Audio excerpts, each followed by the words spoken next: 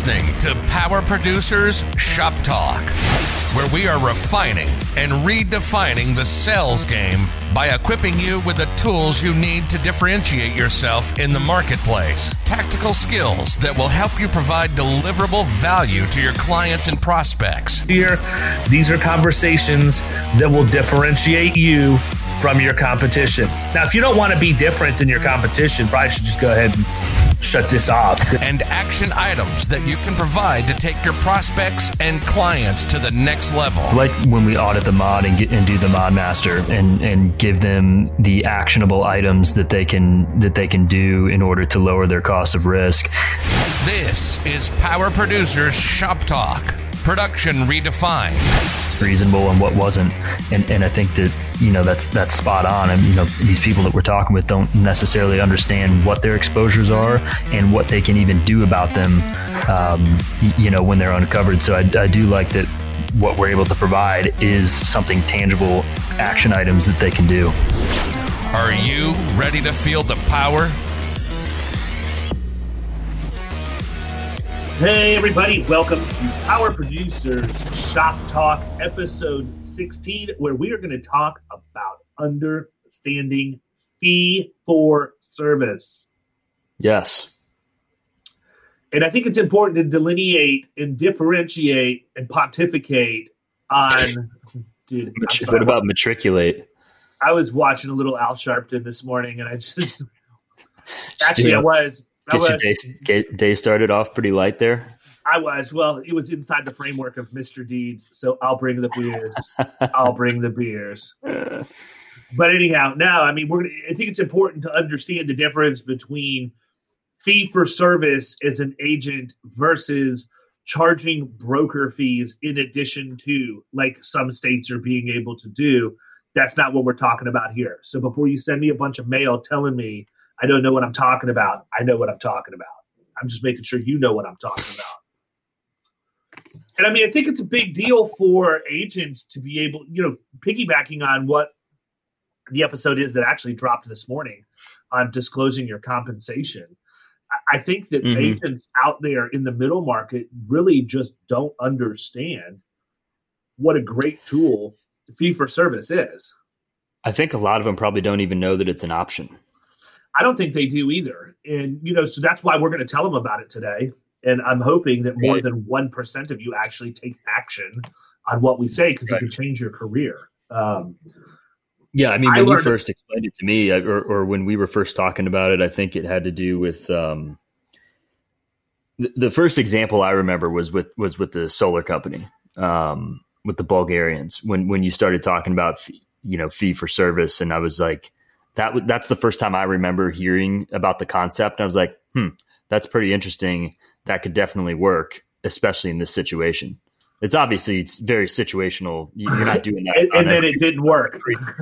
Well, yeah, it didn't. Yeah, that's true. But maybe not the best example, but that's what I remember you talking about it.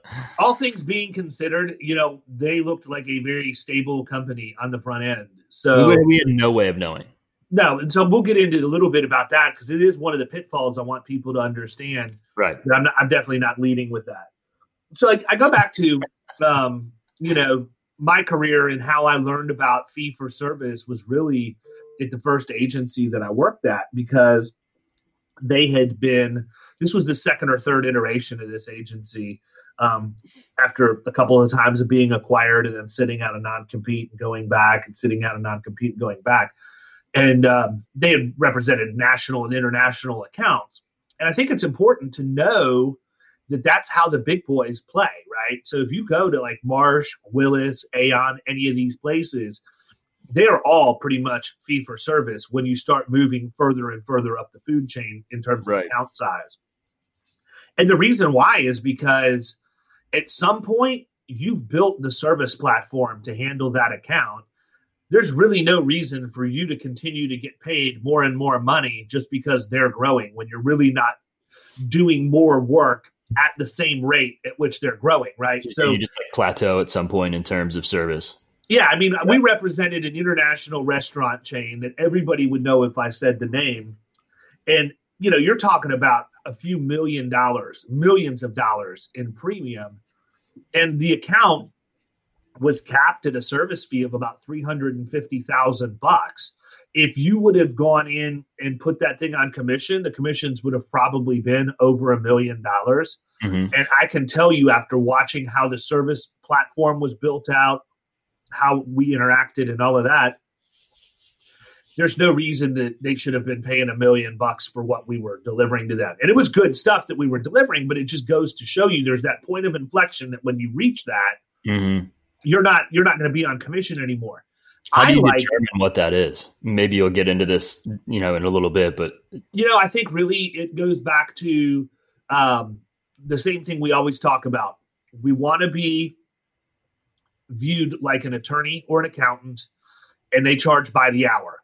And it goes into the other podcast that we had recorded about, do you know your hourly rate, or what are you working for an hour? Right. Same thing. So when you go in, it's almost like you're building out your budget of saying, okay, this place has X number of units. We know based on experience that it's going to require 1.7 man hours per unit per year.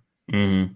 I mean, I don't know if this is how they figured it out or not, but this is how I would figure it out. Right. And say that's how many hours it's going to cost. And then I would say, okay, let's multiply that out by our hourly rate of $250 an hour, or whatever that happens to be, and then multiply that out by the number of locations they have, and you can come up with a reasonably accurate number. I mean, that's how I would take the approach, is I would look at it and say, okay, let's see what this looks like. But I mean, there's so many things that we can get into in terms of rabbit holes and in making this a competitive advantage, right? So, for example, let's say that I go in, an account has a lot of hair on it, and they're getting ready to get wailed on with a premium increase. And I know that I have heavy lifting. I know I'm going to have to do some work, but I want to have a long-term play with this prospect. I don't want to just get them for a year and call it a day. So a lot of times what I'll do is I'll look at it and say, okay, if I were to take commissions on this account this year, it would be $75,000. I'm going to put some skin in the game. I'm going to show them that I want to invest for the long term. And I'm going to explain this to them point blank. I have no problem covering what my compensation is for the agency when I'm talking with anybody. And so I might look at that and say, we're going to do it for $50,000 this year. And people listening might think that I'm nuts, that I'm taking a basically, 30% pay cut, 33% pay cut. But stay with me for a second. I'm going to invest some money into that account this year in terms of my time, and I'm going to start cleaning it up. And we always see some really solid forward progress in year one. Then we see more in year two.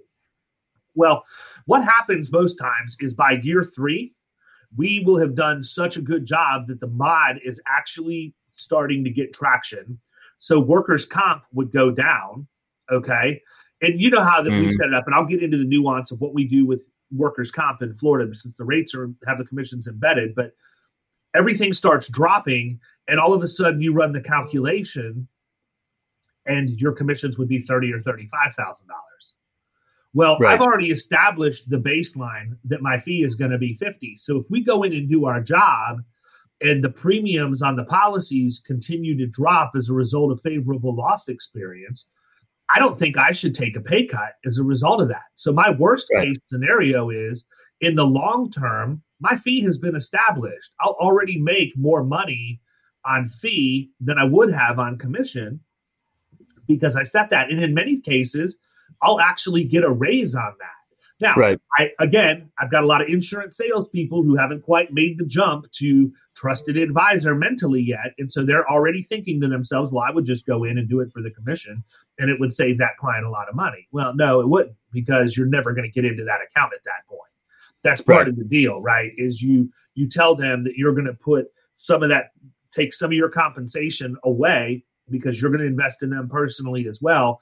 And you're building the loyalty bond over all that time. Yeah, there are people that could come in and take over the insurance relationship and put the commission back in, and overall the cost might be lower, but these people don't have the systems in place to be able to drive the change and maintain that change once they drive it. So I don't ever worry about that. So one of the main reasons why I do the service fee is I can predict it. I know what my cash flow is going to be. And so for me, when opening an agency, that's paramount.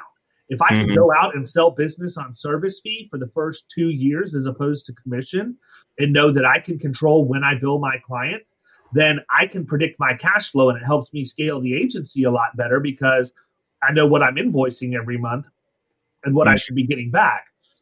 The other reason that I like to do it, though, is to establish that benchmark for here's what my compensation is going to be, and then we're never going to go below that. And in fact, it makes sense when you're talking to your client or your prospect to just say to them, look, this is my fee. At some point, I'm going to do such a good job that your commissions or your premiums, rather, are going to drop significantly. And if I were on commission, I would take a pay cut because of that. Right. It's like the example you always use, especially relating to the workers' comp about how it's backwards. And right. And so you lay that out for them. Look, I'm going to work really hard for you.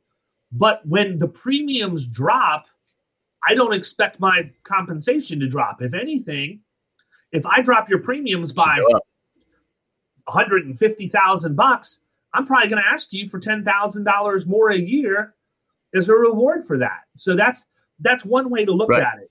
Now in Florida, it's different because it's very, very clear in the law that we are not able to take a fee and a commission on the same policy. Now in other states, you can actually charge broker fees in addition to. It's like Texas is an example. If you have a small E&S policy that you're maybe going to get $50 or $100 of revenue on, like something ridiculous, and you decide, this isn't going to be worth it. I'm going to charge a $500 broker fee, or I don't even know that that's legal in Texas as far as how much you're allowed to charge, but you're putting extra money on there because you already know I'm not going to make money on this. Another primary example of people who charge fees are agencies that do non-standard auto. So they're writing the 10, 20, 10, PIP only, whatever. And so in some states where you charge broker fees, you'll place that policy, but then you're also going to charge a fee in addition to what you would get in commission, because an overwhelming majority of those policies cancel within a month or two anyhow. So that's how you actually are able to keep revenue inside your agency. And what's nuts is the people who do that really, really well, they're collecting 3-4 broker fees from the same person every single year because they just keep placing coverage, canceling, placing coverage, canceling. I like it because I think it gives you the opportunity to differentiate yourself, and it starts a conversation that otherwise wouldn't start. So if agents don't know that exists in the middle market, it's highly likely that the clients also don't know that exists in the middle market. And so I can go in and explain why it makes sense. They pay their attorney hourly. They pay their accountant hourly. We are going to be as valuable to their organization as either of those two occupations. And so we want to be paid a service fee that we bill you direct. And you have to line it out and explain to them that what you do is you go to the insurance company and tell them that you want to write their policies net of commission. And when you do, the premiums will drop by the percentage that would have been commission, and that you're just going to bill them directly. They like that. The other thing is, too, it helps them determine, well, I'd rather you bill me quarterly, or I'd rather you bill me monthly, or whatever else, as opposed to whatever the payment plan is from the carrier. So having that conversation is good. But in Florida, the issue that we run into when we do have that conversation is we can't charge a fee and take a commission. And so on the same policy, like you said. Correct. Yeah. So what you have to do is you have to very clearly identify what the things are that you're doing to charge a service fee. And if you're including policy negotiation and placement, you have to list those policies on that service fee agreement to be very clear. Look, I'm not taking commission here. So if you're ever audited, people can come in and say, okay, no, that's net of commission. Obviously, that's contemplated in service fee. And so with workers' comp is where it gets a little tricky because the rates are mandated by the state and the commissions are already built in. So if I go to an account and I look at it and it's going to be $50,000 in fee, but 25,000 of that would be contemplated in, I should say 50,000 worth of work, and 25,000 of your compensation is embedded in the workers' comp rates, then I'm only going to bill them for every other policy to be handled inside the service fee, and I'm only going to bill them $25,000 because I don't give them any efficiency by charging them a fee on the workers' comp and telling the carrier to net the commission, because what the carrier is going to say is, okay, well, we won't pay you any commission, but the rates are the same. Well, I want my client to have some level of efficiency. So if my fee is going to be 50 and 25 of it can be contemplated inside of rates that don't get adjusted anyhow, then it makes more sense for me to do that. Right. One of the roadblocks or one of the issues that you run into is not getting paid. You know what I mean? That's what we were alluding to just a second ago. You know, we had a great company that we thought was very financially stable. You know, we billed them, you know, a healthy fee, well over $100,000. And essentially they quit paying and now have filed bankruptcy, right? And we have a receivable of over $100,000 from that. By all accounts, going in, very good sector of business, seems to be financially sound and have plenty of work. I mean, dude, we toured there's no way we would ever know. Went to their job site, everything checked out. I wanted to ask how you determine, you know, obviously we're doing this for middle market accounts, but how you determine who is a good fit for fee for service. And then I wanted to also talk about the like splitting of anything recovered so that we can get back up to maybe where we need to be if we gave them if we took a haircut on the front end. Yeah, no. So what was the first one? Just like how we decide who we're going to do this for. I mean, it's a case-by-case scenario, obviously. It's not like a cookie-cutter situation. Yeah, it's a case-by-case scenario. I think that it really is not going to be in that lower echelon of middle market. So I would think that maybe the accounts that are the most ripe for picking on a service fee is probably 25 to 50,000 in agency revenue. You get a little bit below 25,000 and it just doesn't make sense. And they're not really going to comprehend, you know, and understand what you're trying to accomplish. And there's not enough meat on the bone. You get a north of 50,000, then these businesses have already been exposed to a service fee arrangement, or somebody has probably pitched it to them. So, you know, that makes it to where it doesn't make sense to, I mean, you could go after that business, but just know you're probably going to have to quote a fee anyhow, as opposed to taking commission on those accounts, because you're dealing with savvier buyers that know how to cap their exposure. So that's what I look at. I look at what kind of businesses it is, how, you know, so one thing I've learned, HVAC companies, not good candidates for a service fee. And the reason why is because, you know, HVAC companies in particular are notorious for having cash flow issues because they don't open their business right. I just had breakfast with a client this morning who runs a very successful HVAC and plumbing company, and we were talking about it.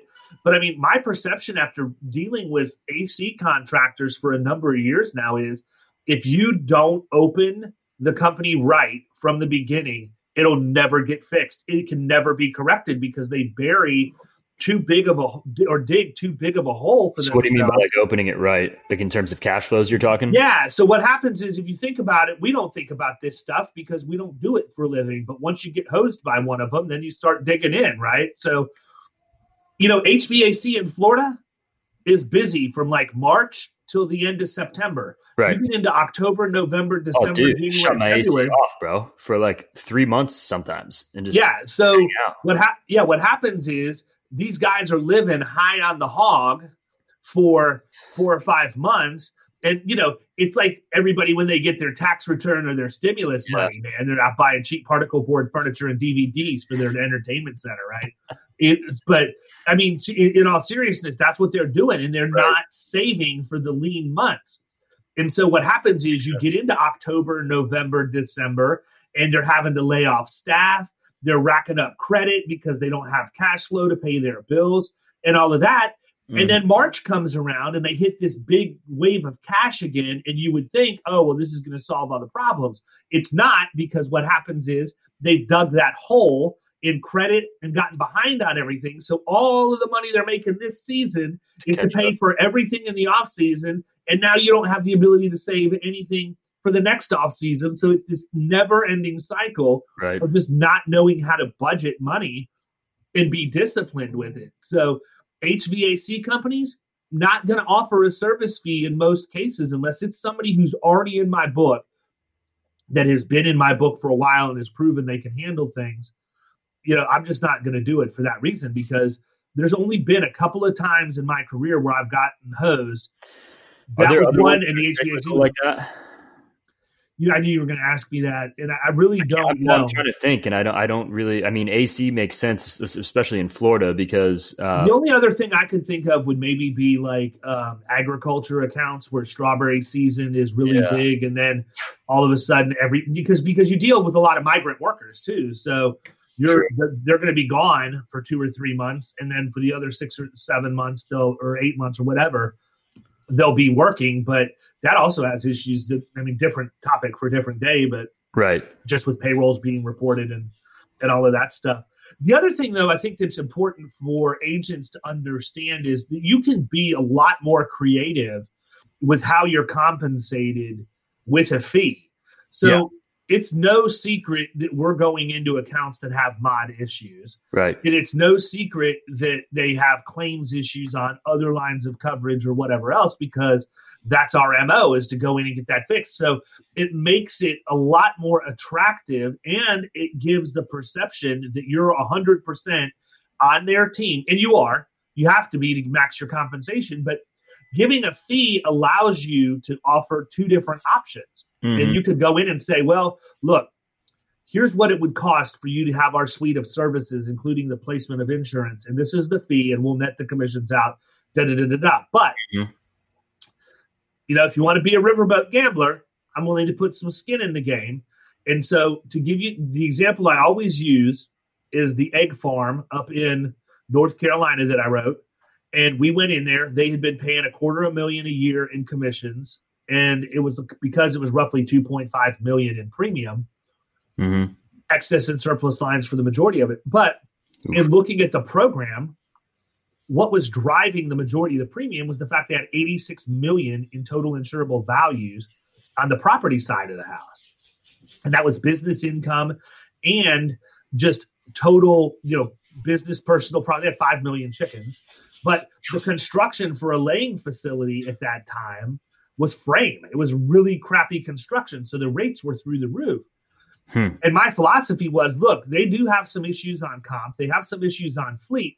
But we don't need $250,000 to drive change, because we actually had boots on the ground in North Carolina, like an hour from where this place was. So we could have somebody there on a regular basis to do the risk management visit. From the carrier or No, internal. Somebody that was on staff for us that just happened to live there and was coincidentally having a massive egg farm in North Carolina. Yeah, and they were having to fly to Tampa to service the accounts down here. So they'd fly to Tampa for a few days during the week, service a bunch of stuff here, then maybe service some of the PEO clients in different parts of the country. But anyhow, we knew we didn't need $250,000, and so when I went in to talk with them at the closing table, I'm not going to get into all the details of the sales presentation and everything, but I walked in. And it was the chief operating officer, chief financial officer, and CEO of a third generation company.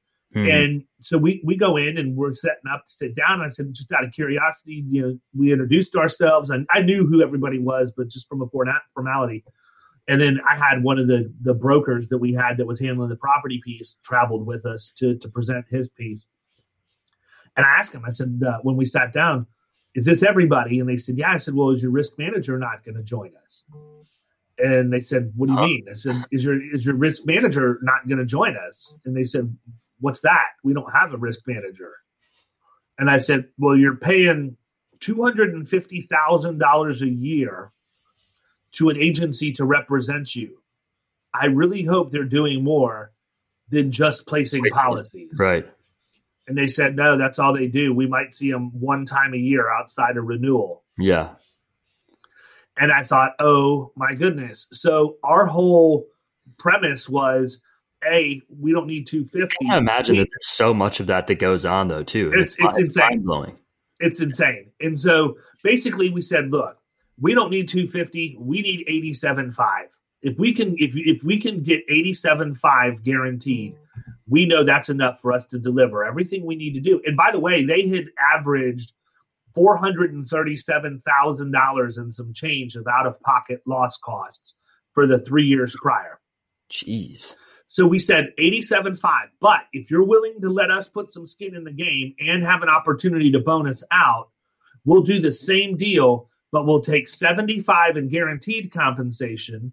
And then for every 100,000 we drop total out-of-pocket loss costs, we get a $10,000 bonus, and we'll cap our total compensation at 100,000, which means your worst case scenario, if you pay me 100, is that you've saved at least 25 or 250,000 bucks. Right. It's a no-brainer. And so that's what they did. They said, no, we want to go with that route. Obviously, we want to get the best results we can, and we understand that it's going to be better for us to do that. We're going to we'll pay you more, but be paying way less overall. And so we went in that first year, and we were able to get out-of-pocket loss costs dropped to like 36,000. And then the next year it was 13, and then the next year was like from over 400. Yeah, and then the next year was like 6. So we go into renewal, and the COO is like, "You guys earned your bonus last year. I got a check for you." And I said, "Yes, sir." They slid it across the table. We didn't have a contract. We did a handshake deal, and he said, "I want to know if we can do 87.5 this year." And I was like, "Yeah, we're going to have to, because there's no way else for me to bonus out at this point based on the results that we've had." But they liked that, because that at that point we sent them the message that we are so good at what we do that we will put compensation at risk to get you results, because of it. And that works really, really well. Now, what you brought up in terms of what we do to bring money in, that's actually something I probably want to talk about in depth on a different separate one. Yeah. But the fundamental philosophy is get into an account early when you're not going to be able to get commissions. And, the other thing too is you can actually look at this from a service fee perspective. But my MO is, if I get into an account 10 or 11 months before renewal, essentially right after the other renewal, I'm willing to invest at some level to help them. But I also need to have some kind of cash flow coming in. So because we lead with the experience mod, many times we're going to have the opportunity to file aggravated inequities or find credits missing from policies or whatever else. Yep. And then go back and recover that money. So one way that we can get compensated prior to a renewal is to find money, project what we're going to find, and then invoice them for that, for our share. We will typically pitch it as a 50-50 revenue share, where if we find $100,000 and get that money recovered, they get 50, we get 50. Mm-hmm. The other thing too is, with a service fee though, take that whole found money thing out of it. With a service fee, you can also get paid. So I can go to the CFO and say, look, we are not going to take commission when this policy renews, but I'm going to need you to invest to give us a head start to get everything where it needs to be prior to getting to the insurance transaction. And so we need to bill you a monthly service fee until renewal.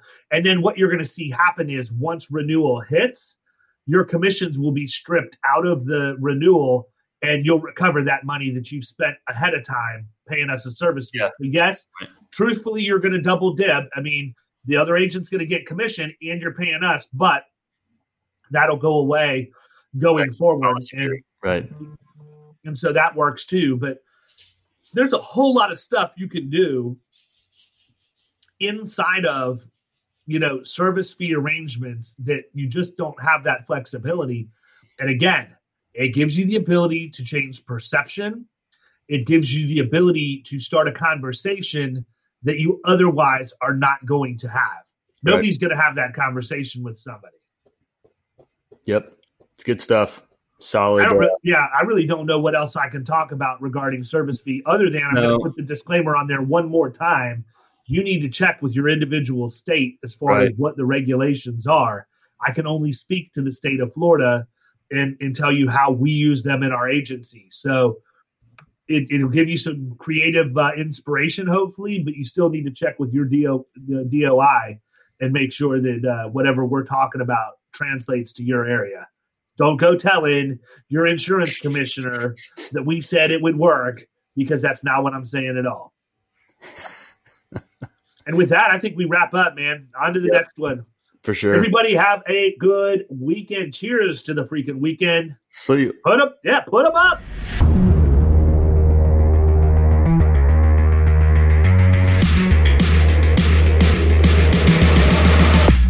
You've been listening to Power Producers Shop Talk. You can follow us at the Power Producers Podcast on Facebook and Instagram. And if you want to take your game to the next level, check out our commercial insurance training course at killingcommercial.com or visit Amazon to pick up a copy of our international best-selling book, The Extra 2 Minutes.